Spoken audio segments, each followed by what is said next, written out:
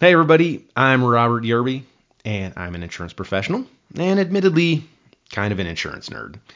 My friends and family tell me that nobody is going to want to listen to a podcast about insurance. So instead, on this show, I'm hoping to share a story or have a conversation with a guest about some relatable experience, and then show you how insurance impacts that story or topic. My hope is you'll enjoy a few laughs with me and maybe learn at least one interesting thing about insurance along the way. Here we go. Okay, all right. Hey, everybody, this is Robert. Thanks for joining us on the podcast. I'll tell you what, it is the day before 4th of July, so Monday the 3rd. I like to tell people when we're doing this so you get a sense of how long it takes us to kind of get this out. Sometimes it's a week, sometimes it's a couple of weeks. I'm sitting here with Lisa Rehburg, and maybe I shouldn't say sitting here with you. You're all the way in California. I'm in Arizona, but through the miracle of technology, there you are. Indeed. Here we are. And we kind of got gypped out of a holiday weekend, didn't we? We're both We're working. dedicated, Robert. We are dedicated.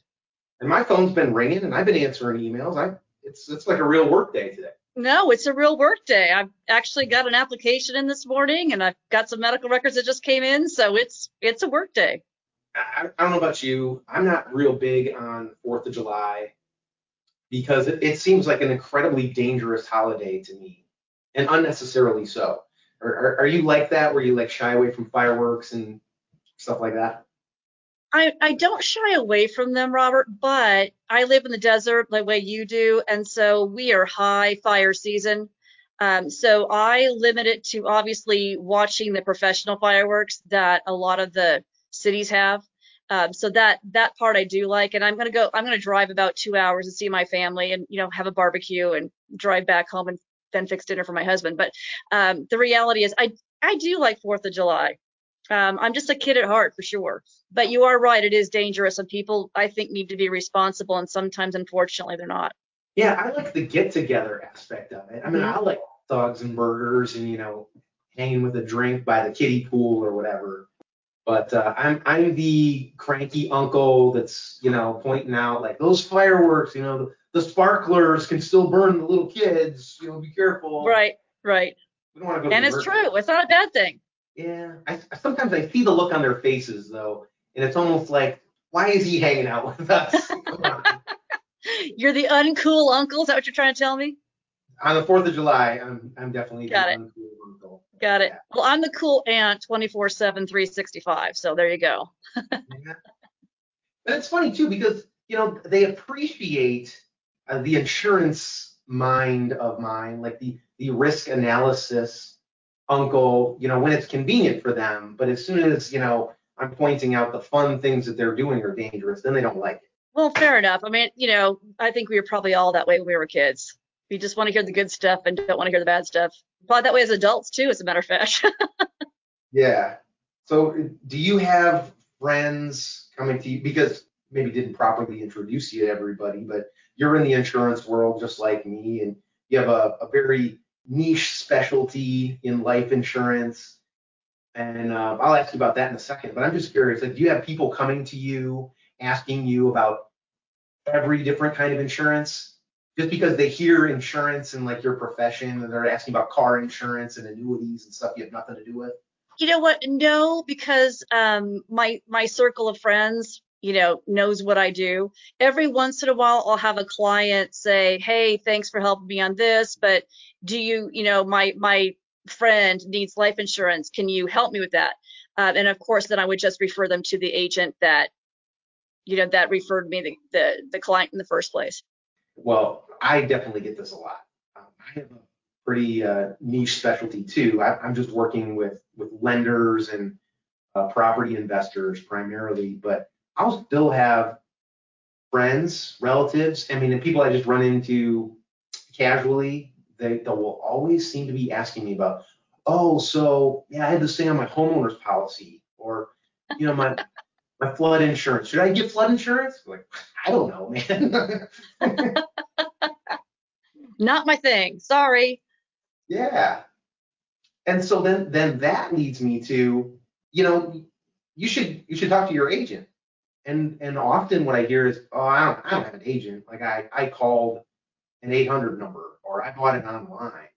Not Yeah, many I people think have agents. I'm a big proponent of insurance agents. I love insurance agents. I've been working with insurance agents for 32 years, actually longer than that, probably at this point. The service they provide, my opinion, is so valuable to clients for exactly the reason you just cited. I don't have an agent. I call an 800 number, and yet clients have questions. Invariably, they have questions. And so, my bias and my support is for insurance agents for all the hard work they do. And a lot of times they do a lot of hard work for free. They're only paid commission when a case is written, or maybe a case was written, 5 years ago. The client still has questions. The agents will support them and answer their questions and do supportive work for free. So they earn their keep for sure. Yeah, and so at this point, yeah, I definitely want to let everybody know what it is that you're doing with life insurance. Explain for us real quick. Right. So we are in a very, as you mentioned, niche part of the life insurance world. We are actually an asset sale. So we help clients sell their life insurance policies for cash. So backstory real quick, 2.5 million seniors a year will lapse or surrender their life insurance policies. That means they're going to walk away with little or nothing. We're here to get them more money than just walking away with little or nothing. We're here to help them sell that, like I said, for cash. We work with a lot of insurance agents and financial advisors across the country, and a lot of referral partners, and we're privileged to do so. And I imagine this comes up in so many different ways where somebody would be considering surrendering or letting it lapse. I came to you with a story a few months ago where a friend of mine or a business associate who's not in life insurance sales, her father is 80 something, has a relatively small face amount on his policy, but the premiums were getting jacked up to where now it's thousands of dollars every year. And I'm sort of going off memory, but maybe it was a $50,000 face Yeah, amount. you're right. It was starting to be, is it worth it? And I think ultimately they are going to let it lapse. But I, of course, Right. called you and said, hey, what do you think about this? Right. That's a very good example. And another example is somebody has a term policy, and maybe it's coming to the end of the term, or maybe it's coming up to their conversion privilege. People can convert their term policies to those universal life or whole life policies that you were just referencing without asking health questions. And so maybe they're coming up to the end of their conversion privilege in their term policy, and they want to convert part of it. Don't let the balance of it go to waste. Or maybe I'm trying to find ways to pay for assisted living or memory care. Selling a life insurance policy can be a good way to do that. And I'm going to hit you on the fly with a question. I just thought of somebody else that I know. She has a term life policy. I have to imagine is getting close to the point where her 20 or 25-year term is going to be up or guaranteed premiums, and Mm-hmm. she's survived breast cancer. Mm-hmm. And so I wonder if she might not be thinking, oh, I'm going to have to let that lapse because the premiums are going to be out of control, Yes. Yeah, they unaffordable are. for her. But there might be some value there to an investor. Right, there could be. And we see that, like I said, a lot. And we also see the policy that you described in the beginning where the premiums are just going really up really high. Those are typically universal life policies that we insurance geeks call blowing up or imploding. Mm-hmm. There's no cash left in it, and clients either don't want to or can't put more money into them to keep them going. Like I said, we see them all the time. And, back to your point, what we do is just getting people more money, right, than just walking away from their policies. And on average, we generate 3 to 5 times cash surrender value. So even if policies do have cash in them, sometimes I've got 2 clients right now, husband and wife, where they were going to surrender their policies to get the cash out, if you will, because they're both in assisted living. And so they want that money to pay for assisted living. And we got them about $20,000 more than, because they had a lot of cash in the policies. Well, we got about $20,000 more than just surrendering the policies. I've got a client right now where he's got $6,000 of cash and he's going to be getting $150,000 from selling it. And you mentioned these policies blowing up. I mean, I'm not in that business, but I'm hearing a lot about that too. Does that create opportunities for you? I mean, are those a lot of the cases that you're working? They are, so it might surprise you. So those universal life policies that are blowing up, yes, we see them all the time. They're our number one seller. But a close number two, and I mean a really close number two, is term. So it's almost a 50-50 split between the two. Not quite. Those universal life policies are a little bit ahead by about a percentage or two, but not a lot. So we say a lot of UL and a lot of term policies. Okay, and let me circle kind of back to what I was talking before about, people not having agents. I wonder if people don't have an agent that's advising them. Are you working, with people that have bought these policies online and just they've got no guidance on what to do next? Well, so I'm not a financial advisor, Robert, right? And so people should consult their professionals. But here's what I see a lot of. I see a lot of people who did buy those policies online. However, since that time, they have talked to an insurance agent, and that insurance agent has contacted me. Because the great thing about what we do is these insurance agents do not need to be the writing agent on a client's life insurance policy to help them. 97% of the time, they're not the writing agent. They're just helping a client who may be their auto insurance client, who may be their medical insurance client, their Medicare client. These are great ways to help clients in a unique way. Okay, hey, that's interesting.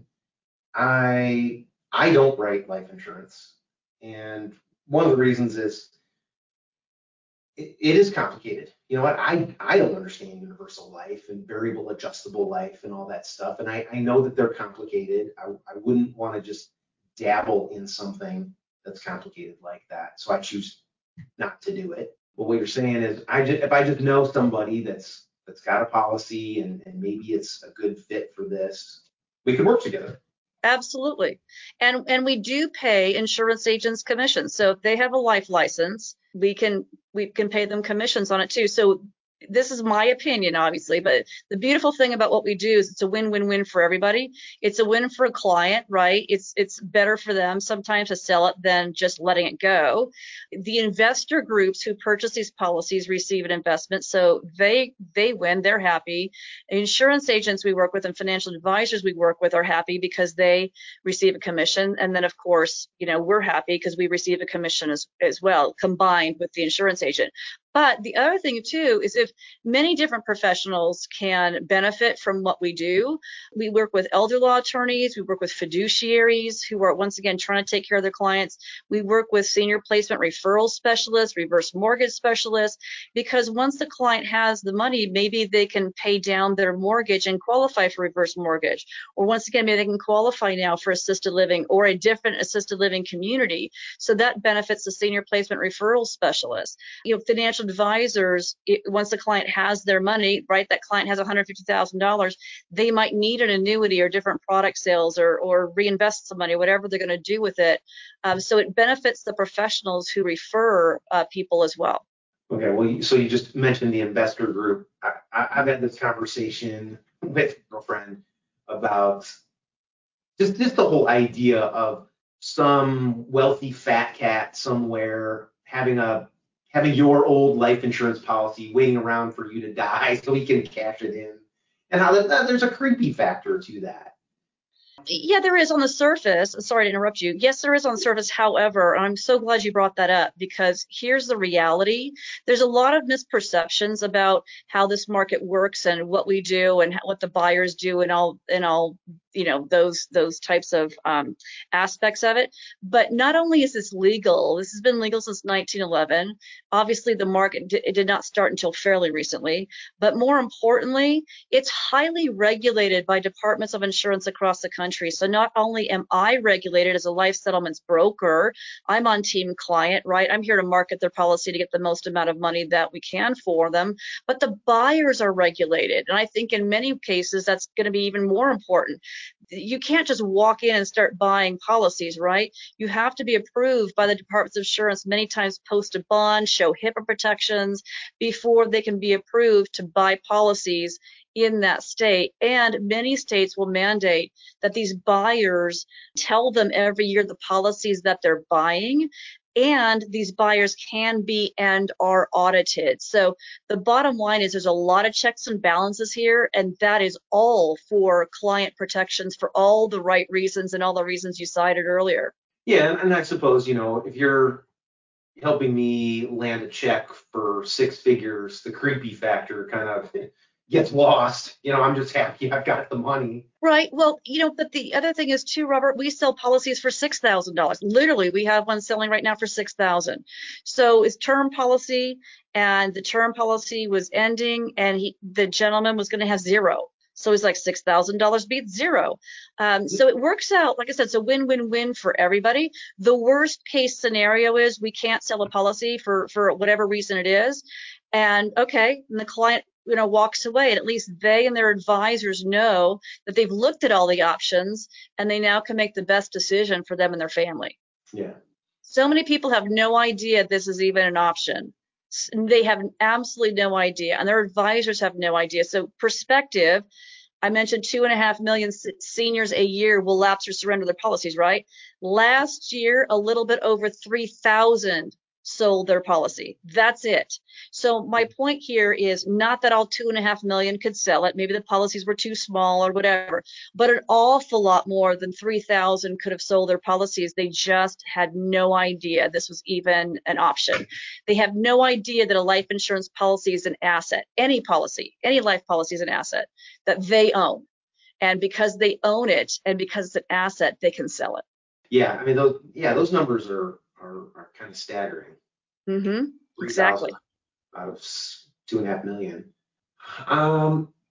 Okay, well, I'm in the insurance business. I get emails.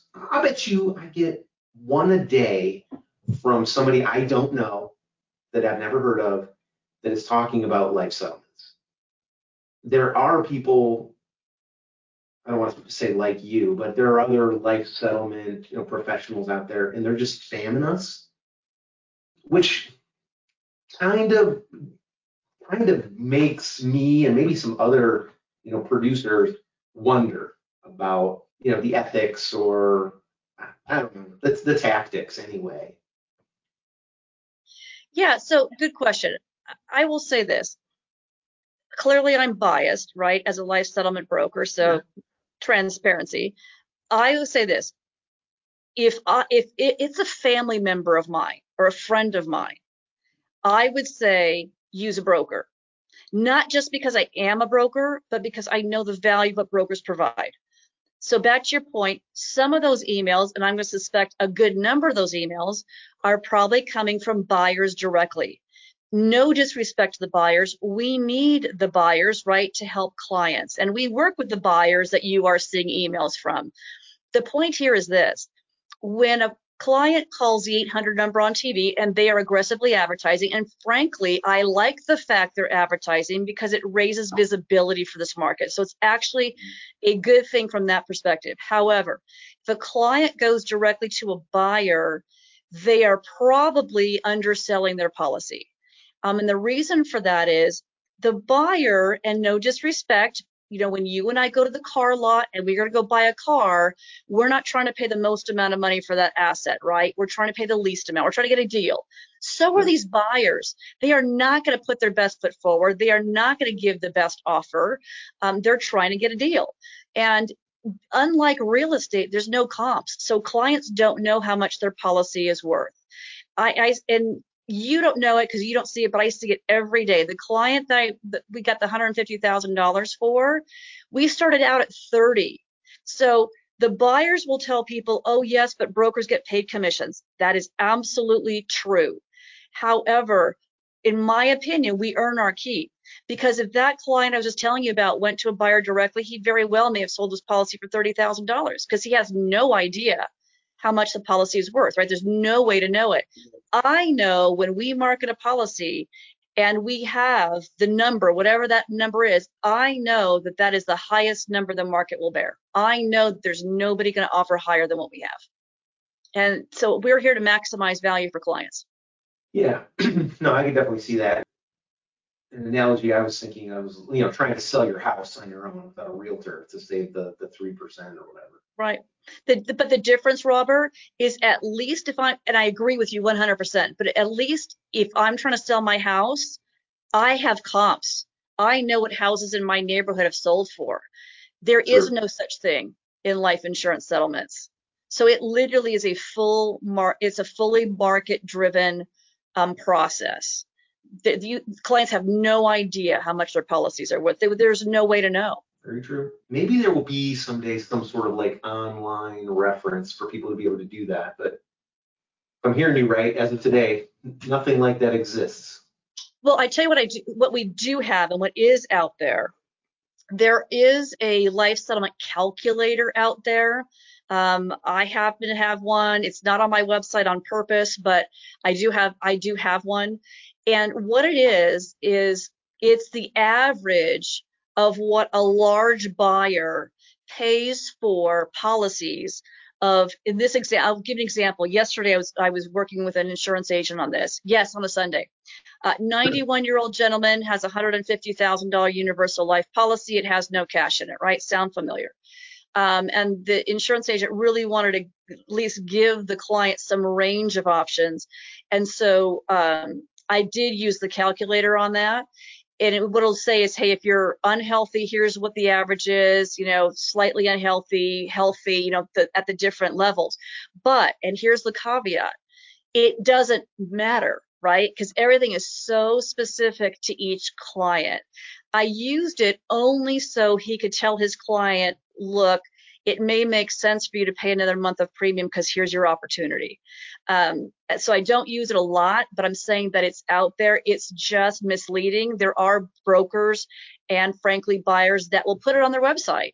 And it's frankly a lead generator because once again, it doesn't mean that that's what you're going to get. It means that that's just the average of what the buyer has paid for policies that look like yours. Does that make sense? Yeah, gotcha. All right. Well, it seems like the moral of the story is if you got a life insurance policy, don't let it lapse. Don't surrender it. So you talk to somebody, see what it might be worth. Yeah, that's right. That's exactly right. That's the entire moral of the story for the entire podcast. Don't do that until you talk to someone about selling it.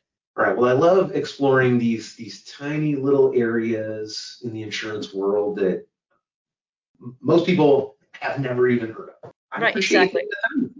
No, and I appreciate the opportunity to raise visibility. I'm obviously passionate about what we do, and just here to let people know this is an option for them, and it can be a good option because they could be leaving tens of thousands or hundreds of thousands of dollars on the table. Yeah, and so it just so happens you and I work together. Of course, I teach insurance continuing education courses, and you you have one course with us, and we're going to debut another one here in a matter of weeks. Yes. On this topic. Yeah, very excited about it.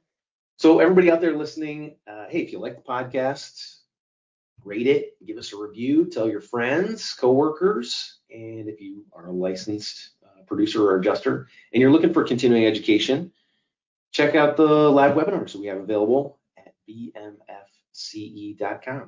Lisa, thank you again for joining me. Absolute pleasure, Robert. Thank you so much for the opportunity. Have a great day.